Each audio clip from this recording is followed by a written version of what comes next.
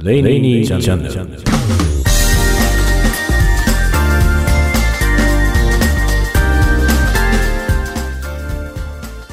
こんばんは、鈴雨レインです。今日もですね、映画の話を、皮切りに映画の話から、創作について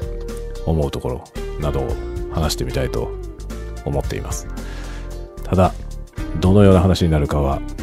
全くノープランで喋りますので、いつものように、思惑通り進むかどうかは分かりません分かりませんが、行き当たりばったりのトークをぜひ最後までお楽しみいただければと思います。では今夜も、ゆっくりと終わりまで楽しんでください。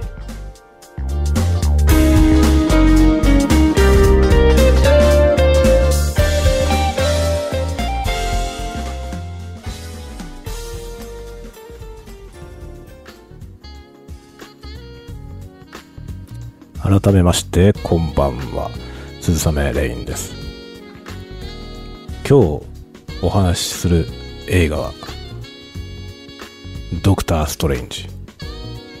ご覧になりましたか？まだ公開されたばかりです。ドクターストレンジ、なんだっけ、マルチバースオブマッドネス。アホみたいなサブタイトルがついております最近マーベルの映画ね、またしょうもない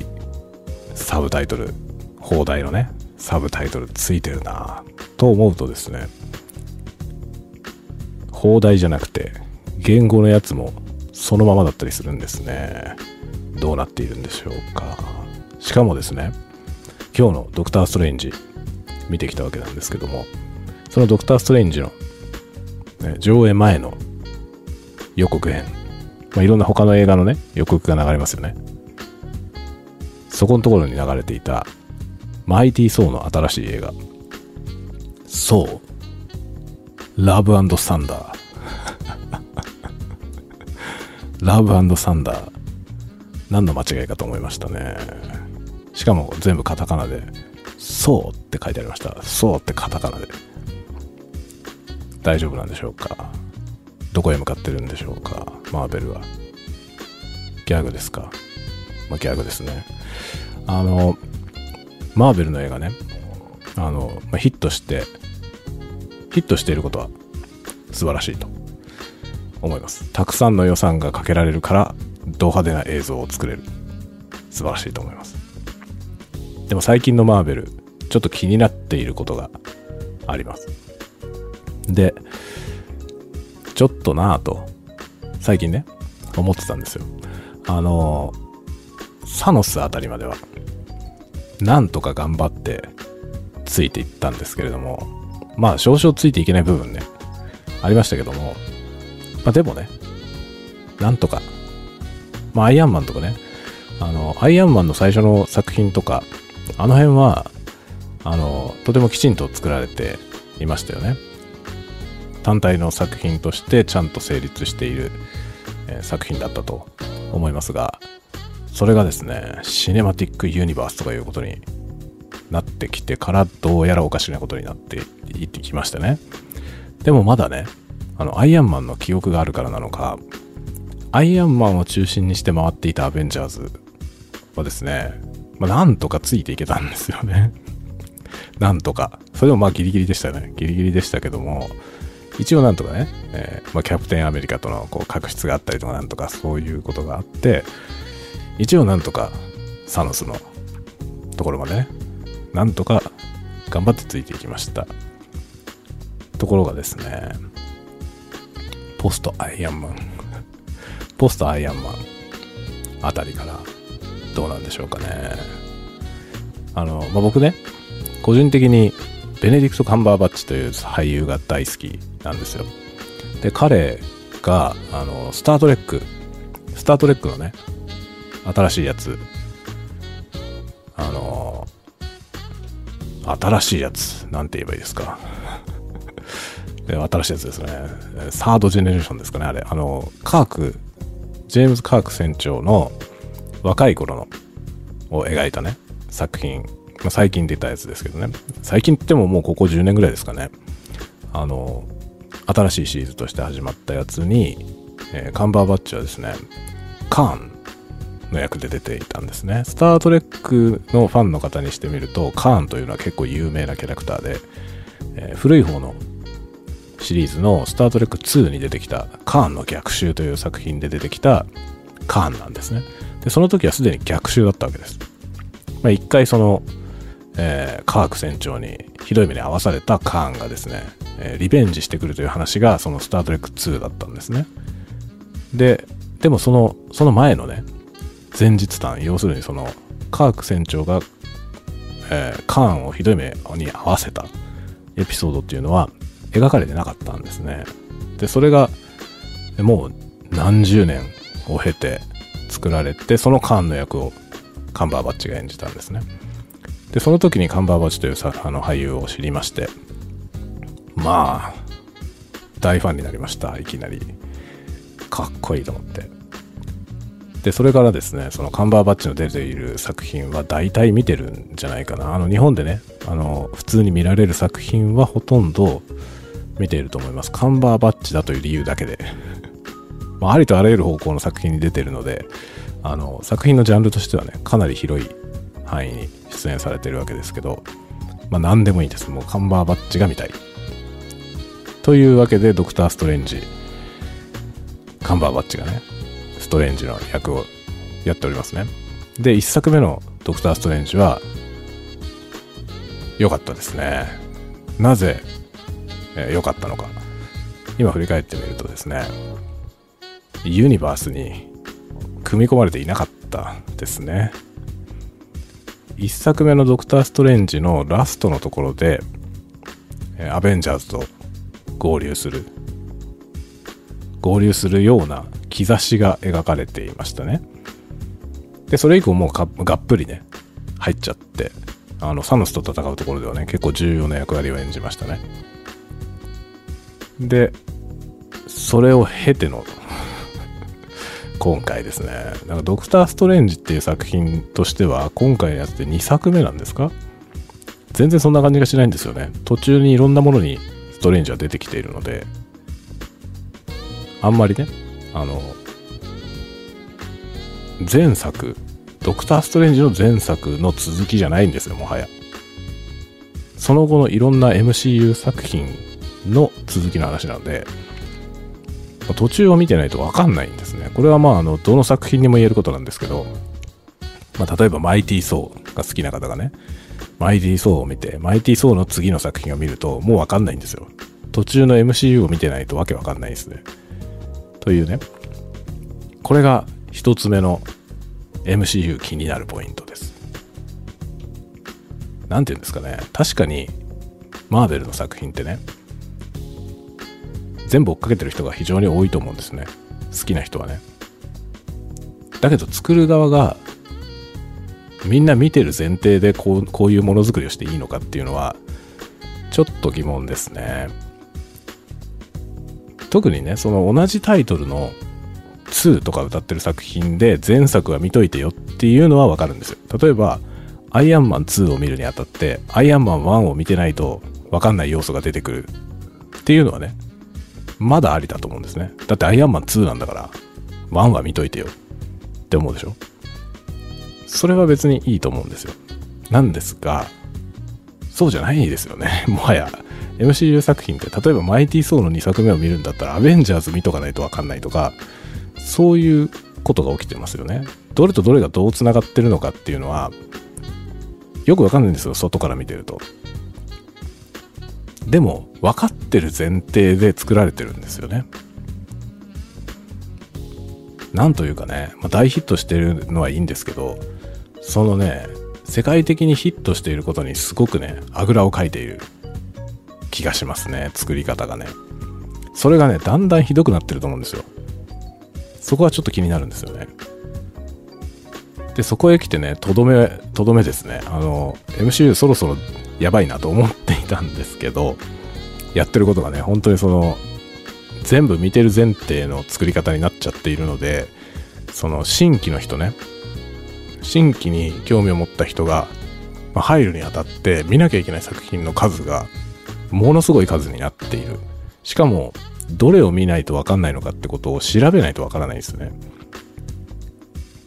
で、例えば僕みたいにね、カンバーバッチが好きだからストレンジを見たいと思って、ドクターストレンジを見て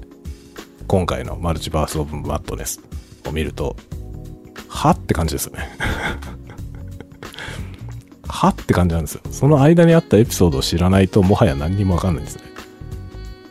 じゃあどれを見ればいいんだってなった時に調べられるんですよ。ネットで調べればね、その時系列でこういう作品が並んでますよっていうのが分かるんで、それを見ればいいんですけど、見なきゃいけない作品がものすごい数であるんですよ。そのドクターストレンジの1作目と2作目の間に違うタイトルのね、知らないと分かんない作品がごちゃっとあって、どうなんでしょうかこれは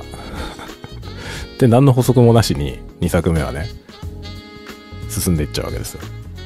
そうすると途中を見てないとポカーンっていう感じですね。全部置いてかれちゃってね、何なんだろうっていうね感じです。そして今回、タイトルにもありますが、マルチバースマルチバースはパンドラの箱だったと思いますね。開けちゃいました。もうダメですねもうダメだと思います。マーベルといえば実はですね、過去に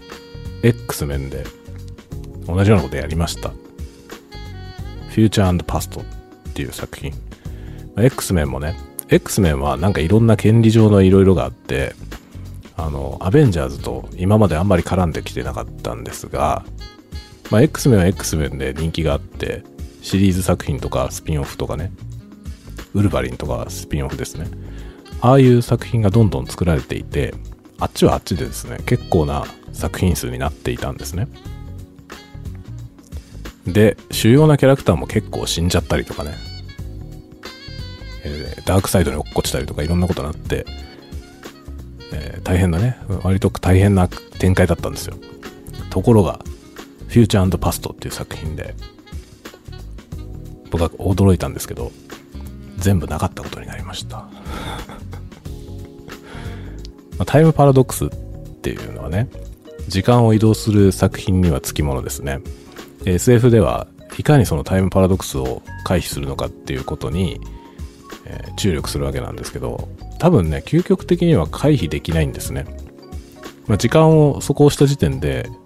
もはや修正の効かないことが起きる。で、それを逆手にとって修正の効かないことが起きたというふうにしちゃったんですね、フューチャー&パストは。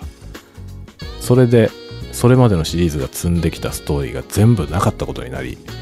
死んだはずの人も全部蘇りですね、何でもできる状態になってしまったんですねマジでって思いました。でね、マルチバースっていうのはそれよりもっとひどいんですよ。何でもありなんですよ、本当に。平行世界だっていうことになっちゃうので、平行世界に自分と同じ人がいてね、別の個体がいて、そっちはそっちで話が進んでいる、全く別の世界として進んでいるみたいな、その多元宇宙ですよね。で、そういう考え方ってもちろんあるんですけれども、 SF にねあるんですけど、それをね普通に存在するものにしてしまって、で行ったり来たりしちゃうってことになるとね、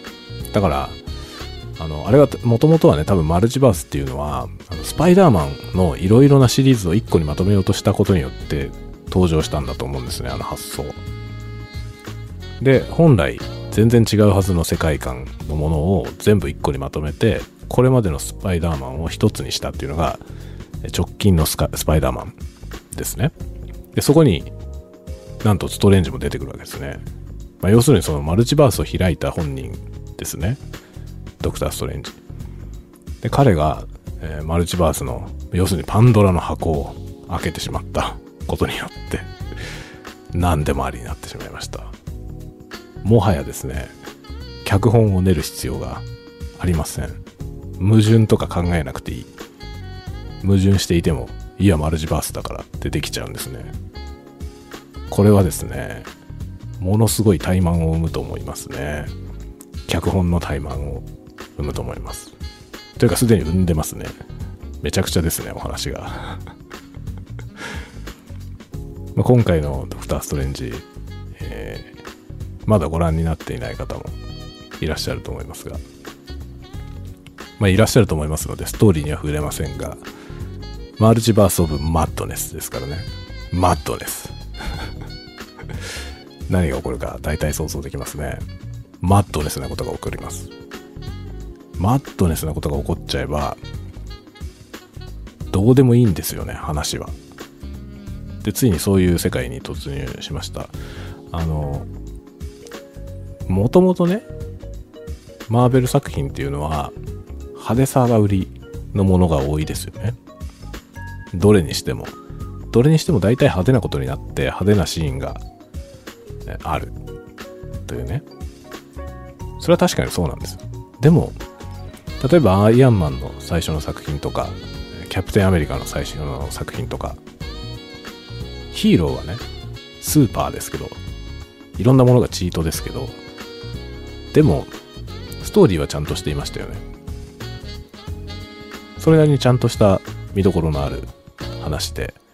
ちゃんと整合も取れていて、でいろんな無茶苦茶に対しても一応説明がついていて、なんて言うんでしょうね、SF っていうほどねしっかりサイエンスではありませんけれども、でもデタラメではなかったんですよ。ところがですねシネマティックユニバースになってからむちゃくちゃになってきました。むちゃくちゃにならざるを得なくなったんですね。ソーとか出てきちゃったんで、ソーって神様ですからね。神様まで出てきちゃった日にはもうドラゴンボール化するしかないですね。力の飽和。それによってさらなる敵が必要になる。そして何もかもインフレ何もかもインフレ化して力の飽和が起きます。そしてむちゃくちゃな話になって、話はどうでもいいからとにかく絵が派手ならいいというね、そういう世界に行ってしまったわけですね。それでもなおね、サノスのエピソードなんかはなかなか面白いテーマ性だったと思うんですね。サノスはね、倒すべき悪として現れますけれども、彼の言っていたことは実は一理あって、地球環境をね本当に考えるのであれば人類を半分に減らした方がいいというのはその通りだと思いますね。倫理上のいろんな問題があるからね、誰もそういうことは言いませんけれども、彼のやろうとしたことって結局のところ、ガンダムでねシャアとかが言ってることと同じですね。地球に住み続ける人はね地球を汚染しているだけであって自分たちのことしか考えていないんだというね。確かにその通りですよね。でそれを粛清すると言ってシャアは立ち上がったわけですけども、サノスはね宇宙人ですけれども同じことをねやろうとしたということですよね。テーマ性は結構面白かったと思いますね。でものすごい強さのサノスに対してどう戦うのかっていうところでいろいろなね禁断の扉を開けた感はありましたね。でもそれでもまだね一応ドラマがあって、でちゃんと幕を引いたと思うんですね。アイアンマンも幕を引いたし、キャプテンアメリカも幕を引きましたよね。それで、一つの時代が終わりましたよね。ところがですよ、パンドラのマルチバースを開きましたね。これマルチバースを開いちゃったことによってアイアンマンとか復活できる世界線ができちゃったんですよね。何でもありですね、もはや。だからアイアンマンにしろキャプテンアメリカにしろ再び出すことができる。しかも別の俳優でやることができます。別の世界だからルックスが違うとか言えちゃいますよね。禁断じゃないですかこれ。パンドラですよ、本当にパンドラの箱で、結局このお膳立てが整っちゃったわけですね。何でもできるという、何してもこじつけられちゃうんですね。マルチバースってむちゃくちゃな理論なんでひっくり返せないですよね。そこに対してツッコミを入れられないんですよね。もはや理屈がないからね。平行宇宙だからね、もう時間軸も違えば文化も違うし、科学とかも物理法則さえも違うんですよって言っちゃえばそれまでなんですよ。で実際今日というか今回のマルチバースオブマッドネスはですね、マルチバースのこう移動する描写が出てくるんですけど、ちょっとまあ具体的なことはあまり言いませんけど、ただ通り過ぎるだけの世界がいくつもあるんですよね。まあ要するにそのいくつもの世界を渡っているよという描写のためだけに出てくる、ほんのちょっとだけそこに通り抜けていくというかね、なんていうのかな、その多層構造になったミルフィーユみたいなマルチバース構造を、移動していくっていう描写があるんですよね。通り抜けていく。でまあ目的地にたどり着くまでのその途中経過でしかないので、本当に何の意味もなくね、いろんな映像、ただ映像的に面白い世界を見せていくだけなんですけど、その映像的に面白い世界を見せていってる中でね、そんなことまでありなんだったらもう何でもありじゃんっていう感じの印象を受けたんですよね。で実際そうなんですよね。マルチバースをあんなに広げちゃったら何でもできちゃうんですよ。で今後そのね、話の整合性とか一切関係なくなってしまったと思いますね、今回のやつで。どうなんだろう。まあ面白いのかと言われるとね、もはや面白くはないですね。やってることとしてはなんだろうな、戦隊ヒーローのね一回一回のお話と似てるかなとか、ウルトラマンとかの毎週やるヒーローものですね。毎週やるヒーローものって結局のところその全体としてのストーリーもちろん一応ありますけど、毎週やらなきゃいけないからね。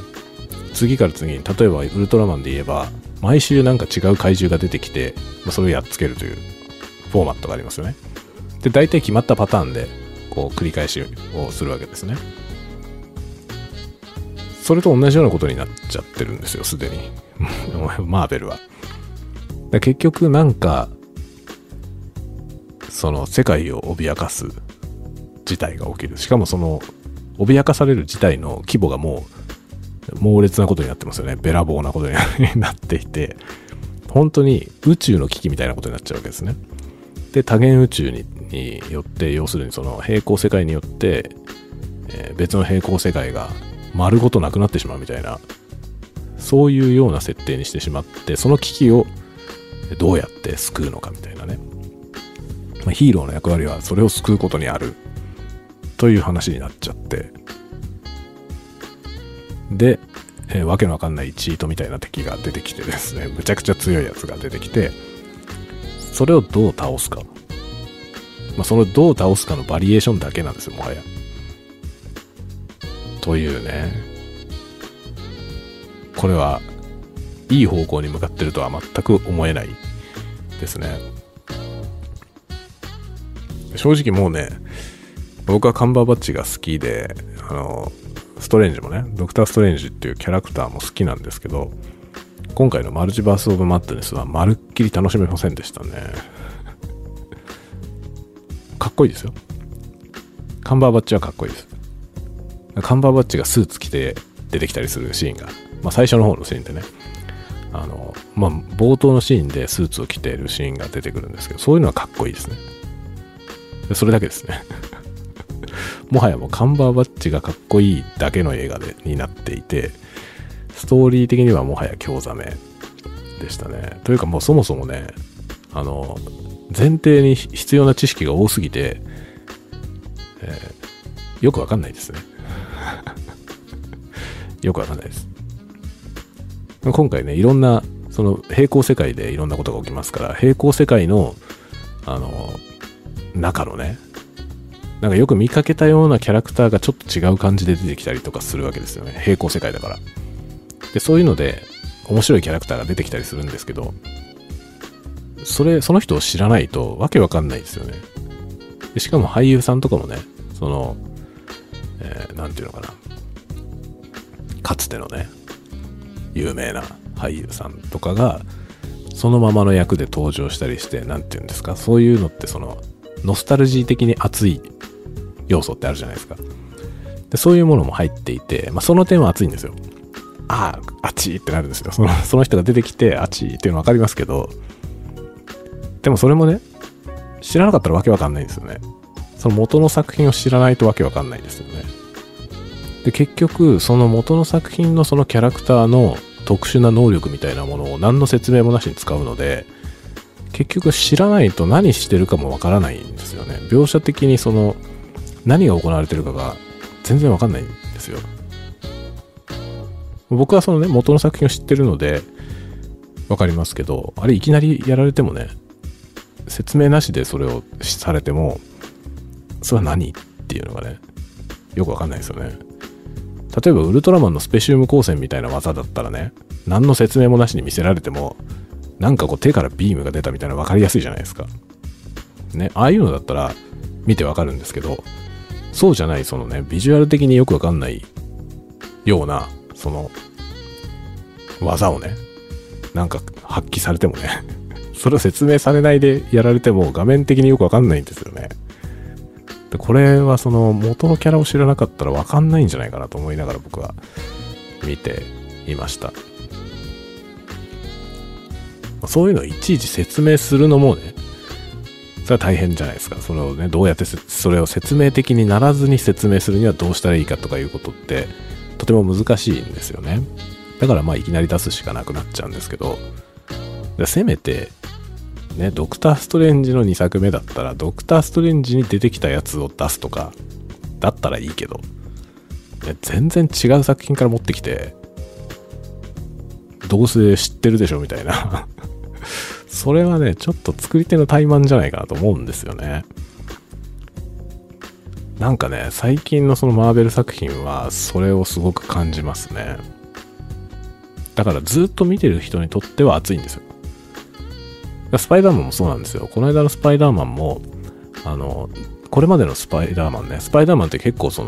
パイダーマンの俳優が何回か交代してますよね。で、いろんなシリーズが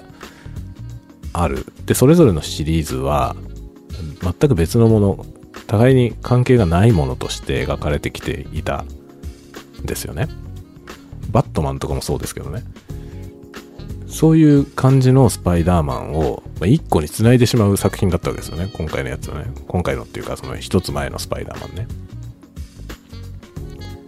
それはスパイダーマンずっと見てる人にとっては熱いんですよ。うおーってなるんですよね。確かにテンションは上がります。あれもこれも一つになってるじゃんみたいな。あっちの世界からこいつが出てきてみたいなね。だから全部見てる人にとっては熱いんですよ。だけど果たしてシリーズものの映画ってね、そのシリーズをずっと見てる人だけ相手にすればいいのかっていうところって難しいですよね。もちろんいいと思うんですよ。そういう作品もあっていいと思うんですね。で、おそらくマーベルはもうそういう風にやるという姿勢なんですよね。これまでのマーベルをずっと追いかけてる人向けに作る、それ以外のやつは知らんという、そういう商売に転じたんではないかと思います、最近。だからどうしたってね、話としてはシンプルなものになっていきがちですよね。ドラゴンボールと同じなんですよね。ドラゴンボールっていう作品ももう今ね、キャラクターの説明とか一切なしに話が展開しますよね。だからご飯が悟空の息子だとか、そういうことはもう知ってて当たり前だしね。で、ご飯はピッコロのね弟子であってみたいな、そういう師弟関係もあるとか、もう分かってて当たり前の世界ですよね。で、そういう風になってきて、あれだけキャラクターの数がいて、でしかももう主人公たちが強すぎるんですよね。そうすると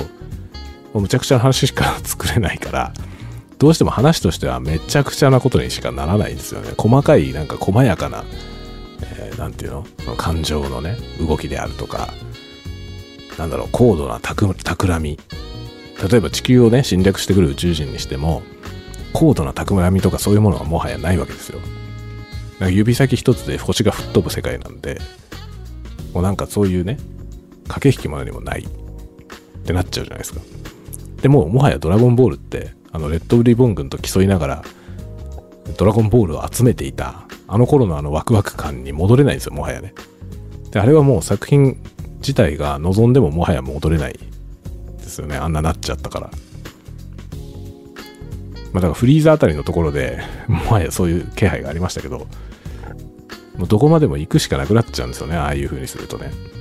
で今のマーベルって全くそれと同じことが起きていて、ですでにもうコンテンツとして要は惰性の領域に行っちゃってるんですよね。ドラゴンボールと同じなんですよ。でこうなると惰性で物を作ってそれが金を生むんでいいんですけど、もうでもコンテンツとしては死んでる状態なんですよね。 IP は生きてるけどね。 IP っていうのはそのなんて言えばいいですかね、権利ビジネスのね、権利の部分ですね。それは生きてるわけですよ。要するにそのドラゴンボールもドラゴンボールというタイトルで新作を作ってそれがヒットしてお金を生むので、儲かりますよね。だからビジネスとしては成立してるんですけど、それと引き換えに作品としてもう死んでるわけですよね。もうこれ以上何をやってもドラゴンボールの本筋に何も関係ないんですよ。彼らの運命とかそういうことにももう関係ないし、どうでもいいですよね。正直ドラゴンボールのストーリーを今ね、新しい映画が来るっつってストーリーを期待してる人なんていませんよね、もはや。ドラゴンボールを見たいだけだよね。で、そういう風にしかならないんですよ、もはや。で、今 MCU 全くその通りのことが起きていて、もうなんて言うんですか、新しい作品が出てきたところでね、ストーリーに対してもはやワクワクしないですね。何でもありになっちゃったからね。だからね、僕はパンドラの箱だったと思うんですよ、マルチバースは。やっちゃいけなかったと思いますね。でももうね、サイは投げられた。サイは投げられちゃいましたから、もはやあとは惰性です。これでよかったんでしょうか。本当にいいんでしょうね、ビジネスとしては。ビジネスとしてはね、これはもうね、作品を量産できるんですよ。キャラクターさえいれば。キャラクターいるじゃないですか、もうたくさんね、魅力的なキャラクターがいっぱいいるので、もう誰を出してきてもいいんですよ。で、誰を出してきてもいいし、でしかもマルチバースが出てきちゃったことによって死んでもいいんですよね。死んだキャラクターでもまた出てこれるんですよ。別の宇宙では生きてたってできちゃうから、そこへ行きゃいいわけですよね。だからアイアンマンが生きている世界線に行けば、そこでアイアンマン出せるわけですね。しかもロバート・ダウニー・ジュニアである必要がないわけですよ。外見が違ってもね、マルチバースだから。マルチバースだからちょっと違うかもねって言えばいいでしょ。で、トニー・スターク出てきちゃうわけですよね。新しいトニー・スターク出せちゃいますね。どうですかどうですか。これをどう見るかだと思いますね。結局それが面白いという人たちもいると思うんですよ。それはそれで全然構わないんですよね。でもちろんマーベルはそれ分かっていて、そこに向けてものづくりをしていくんだという姿勢だと思うんですね。要は水戸黄門的なことです。同じことがひたすら繰り返されて、それが面白いっていう世界ね。だから僕自身もね、水戸黄門は別にそんなに見てませんけど、男は辛いよとかはね、好きなんですよ。男は辛いよって別に何も起こらないです。話としては大したことは起こらなくて、毎回同じですね。で、それが50本もあって同じことの繰り返しを違う人が出てきてね、やるという。主人公はずっと同じで、主人公の周辺の人たちが同じで、同じフォーマットの話をひたすら繰り返すというね。で、あれはね、全然興ざめしないんですね。面白いんですね。で、何が違うのかなって考えたときに、やっぱりね、トラさんは単なるそのドラマなんですよね。人間のドラマでしかないんですよ。だけど、ドラゴンボールとかアベンジャーズはね、力のせめぎ合いなんですよね。そうすると力のせめぎ合いって繰り返せば繰り返すほど、こう螺旋のようにどんどん上がっていくんですよね。螺旋階段をどんどん登っていって、でもはやなんかわけのわからないレベルにいっちゃってる。力が大きくなりすぎてね。そうすると冷めちゃうんですよね。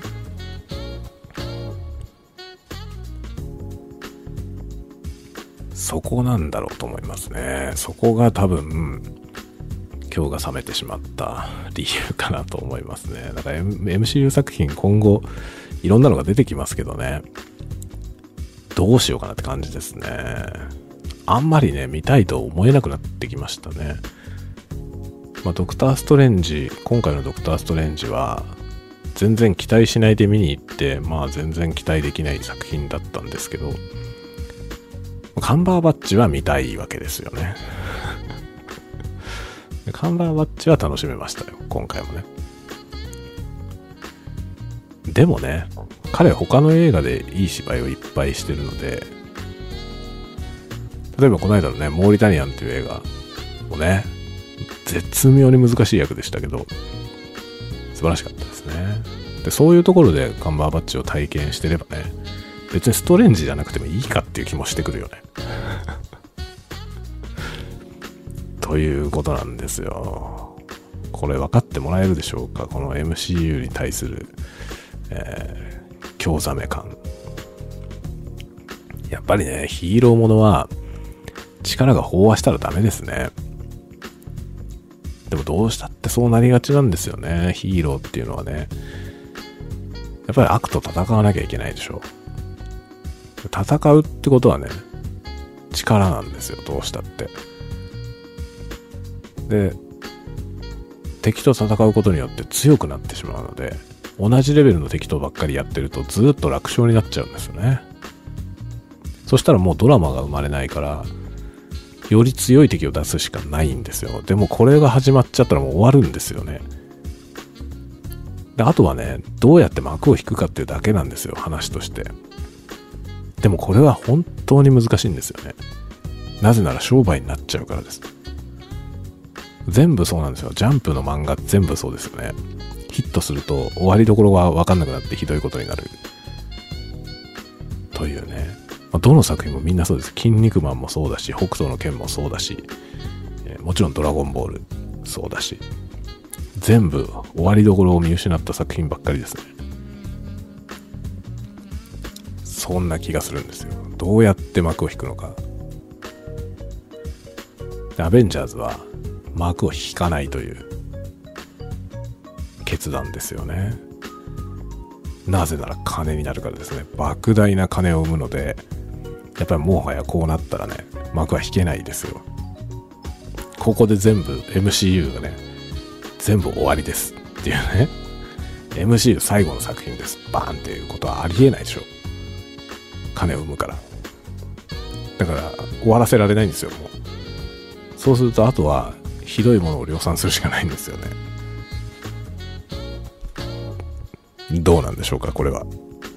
僕は結構これはですね、コンテンツの、悲惨な終わり方だと思っていますね。終わったと思いますよ、もう。で、今あれですね、なんだっけ、DC の方は全般にマーベルより地味ですけど、でもちょっと違う方向に行ってるよね。そこはなんかね、評価に値するのかなと思いますね。バットマンのね、新しいやつとかだいぶなんて言うんでしょうね、マーベルがやってることと全然違う方向だと思いますね。ジャスティスリーグはね、ひどかったけど DC の場合はね、ジャスティスリーグ、まあアベンジャーズみたいなやつがジャスティスリーグですけど、 DC 版だとね、DC コミックの場合はね、スーパーマンというチートキャラがいるので無理なんですよね、何をやっても。スーパーマンが出てきたら終わるんですよね。話のパワーバランスがみんな崩壊してむちゃくちゃなことになるので、だからジャスティスリーグは成立しないんですけど、アクアマンにしてもバットマンにしても結構欠陥を抱えた人間なんですよね。だからそういうところにドラマを持ってきていて、今のところ力の飽和にならずに済んでいるのかなと思いますね。バットマンに関してはもともとバットマンってスーパーなキャラじゃないですよね。生身の人間という設定ですからね。生身の人間がテクノロジーによって悪と戦っている、そういう意味でアイアンマンと近いんですけど、アイアンマンも多分アベンジャーズと合流してなければスーパーな世界に行かなくて済んだんですよね。アイアンマンとしてだけでやっていれば多分バットマンとね、陰陽をなす陰のバットマンと陽のアイアンマンという形でできたと思うんですけど、だからドラマチックな展開、要するに魅力のある悪役を出してそれと戦う、力の上限が決まってますからエスカレートしないで済むっていうね、その領域でやっていればバットマンみたいなドラマの方向でつなげていけたと思うんですけど、アイアンマンはねアベンジャーズになっちゃいましたから、もう飽和するしかなかったですね。だから今後ですよ、今後バットマンをジャスティスリーグから引き離しておくことができればね、スーパーマンと一緒に出さないで済めばバットマンは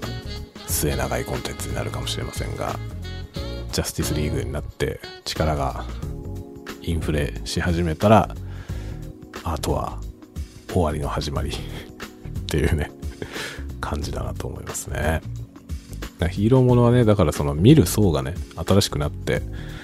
新しい層が見ていけばいいのかなと思いますけど、それにしてもね、でも今子供たちとね、例えば子供とマーベルの映画見ようって思ったらやっぱり、ね、最初のアイアンマンとかだよね、見せたい作品ってね、とかマイティー・ソーの一作目とかねですよね、見せたいもの。その後のやつあんまり面白くないからね、正直。なんかむちゃくちゃな敵が出てきてむちゃくちゃなことになるだけなんでね、ただ派手なだけでしょ。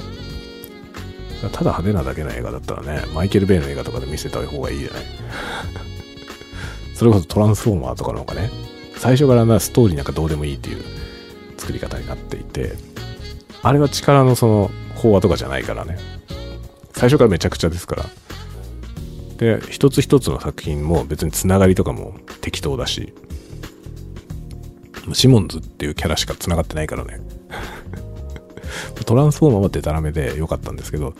トランスフォーマーはでもね終わったよね。ストーリーとしてちゃんと、ストーリーとしてというかシリーズとしてもう終わりましたよね。だから潔かったと思うんですよね。MCU みたいなひどいことにならないで済んだというね。あれもドル箱っちゃドル箱だったと思うんですけど、でもあれか、騎士王とかやりだしてからヒットしなくなったんですかねちょっと興行収入がどうだったのかってあんまり調べてないのでわかんないですけどね。でもなんかもう作られないよね多分。でいい具合になんかバンブルビーとかのそのスピンオフね、そんなド派手じゃない作品にスピンオフしてやっててうまかったなと思いますね。だから作品として死なずにちゃんと終わったと思いますね。ドクターストレンジはそうなってほしくなかったんだけど、もうなんか作品としては死んだ感じがしました、今回の見てあとはもう惰性だよねっていう感じですね。なんかもったいないよねというねようなことを思いましたね。どうなんだろうね、本当にね。その今までの作品とかね、マーベルが好きでマーベル命ですみたいな人だけ見ればいいよっていう作り方どうなんだろうなって重ね重ねね思いますね。だから自分としてはね、僕はそういうものづくりはしたくないなと思うんですよね。そのものづくり自体がルーチン化してしまうというか、なんだろう、制作のねスタイルがルーチン化してもいいと思うんですけど、中身が思考停止に陥ると最悪だと思うんですね。そこがなーっていう感じですね。だからそうなってほしくなかったんだけど、ちょっとねドクターストレンジは、今回のドクターストレンジはまあそろそろその1個前のスパイダーマンからそうなんだけど、ちょっとね納得がいかないというか、僕が望まない方向に行ってるなっていう感じではありましたね。僕の意見なんかねどうでもいいわけですけどね、一ファンとしてはちょっと寂しい限りではあるかなと思いましたね。はい、というようなことで今日はドクターストレンジマルチバースオブマッドネスひどいタイトルだな。これを見てきて、思ったこと、創作のあり方みたいなことについてジャンプの方にも派生して喋ってみました。という感じで今日は以上で終わりたいと思います。